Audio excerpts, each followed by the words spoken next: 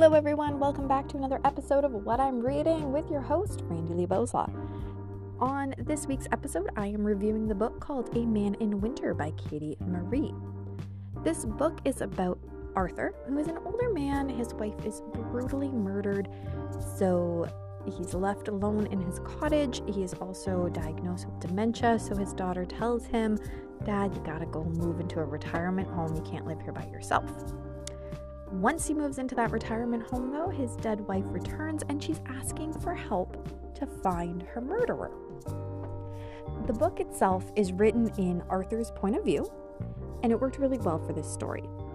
This story really explored how dementia can affect someone's life, and as far as a murder mystery goes, as a reader, I was thinking, okay, is what Arthur thinks happened or how he remembers it happening, did it happen that way?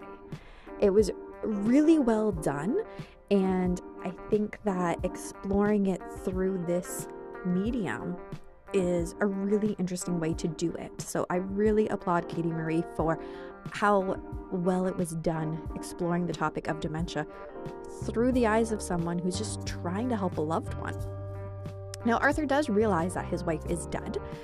He still wants to help her, though, because really, love knows no bounds. So as much as he does realize that she is gone, he feels that she can't truly be gone or move on until he helps her. And I think that's so fitting.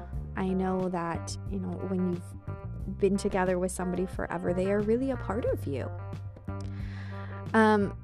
The ending, of course, I'm not going to tell you how it ends, but the ending was very fitting, and I was pretty satisfied with how it ended.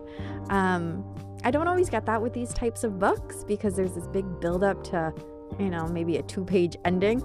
So I really did think that the ending fit this book perfectly.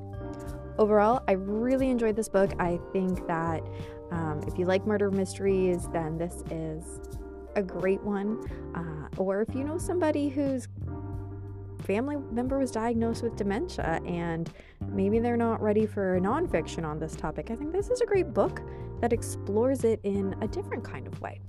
So be sure to go and pick up your copy of A Man in Winter by Katie Marie, and I will be back with you again next week. Bye!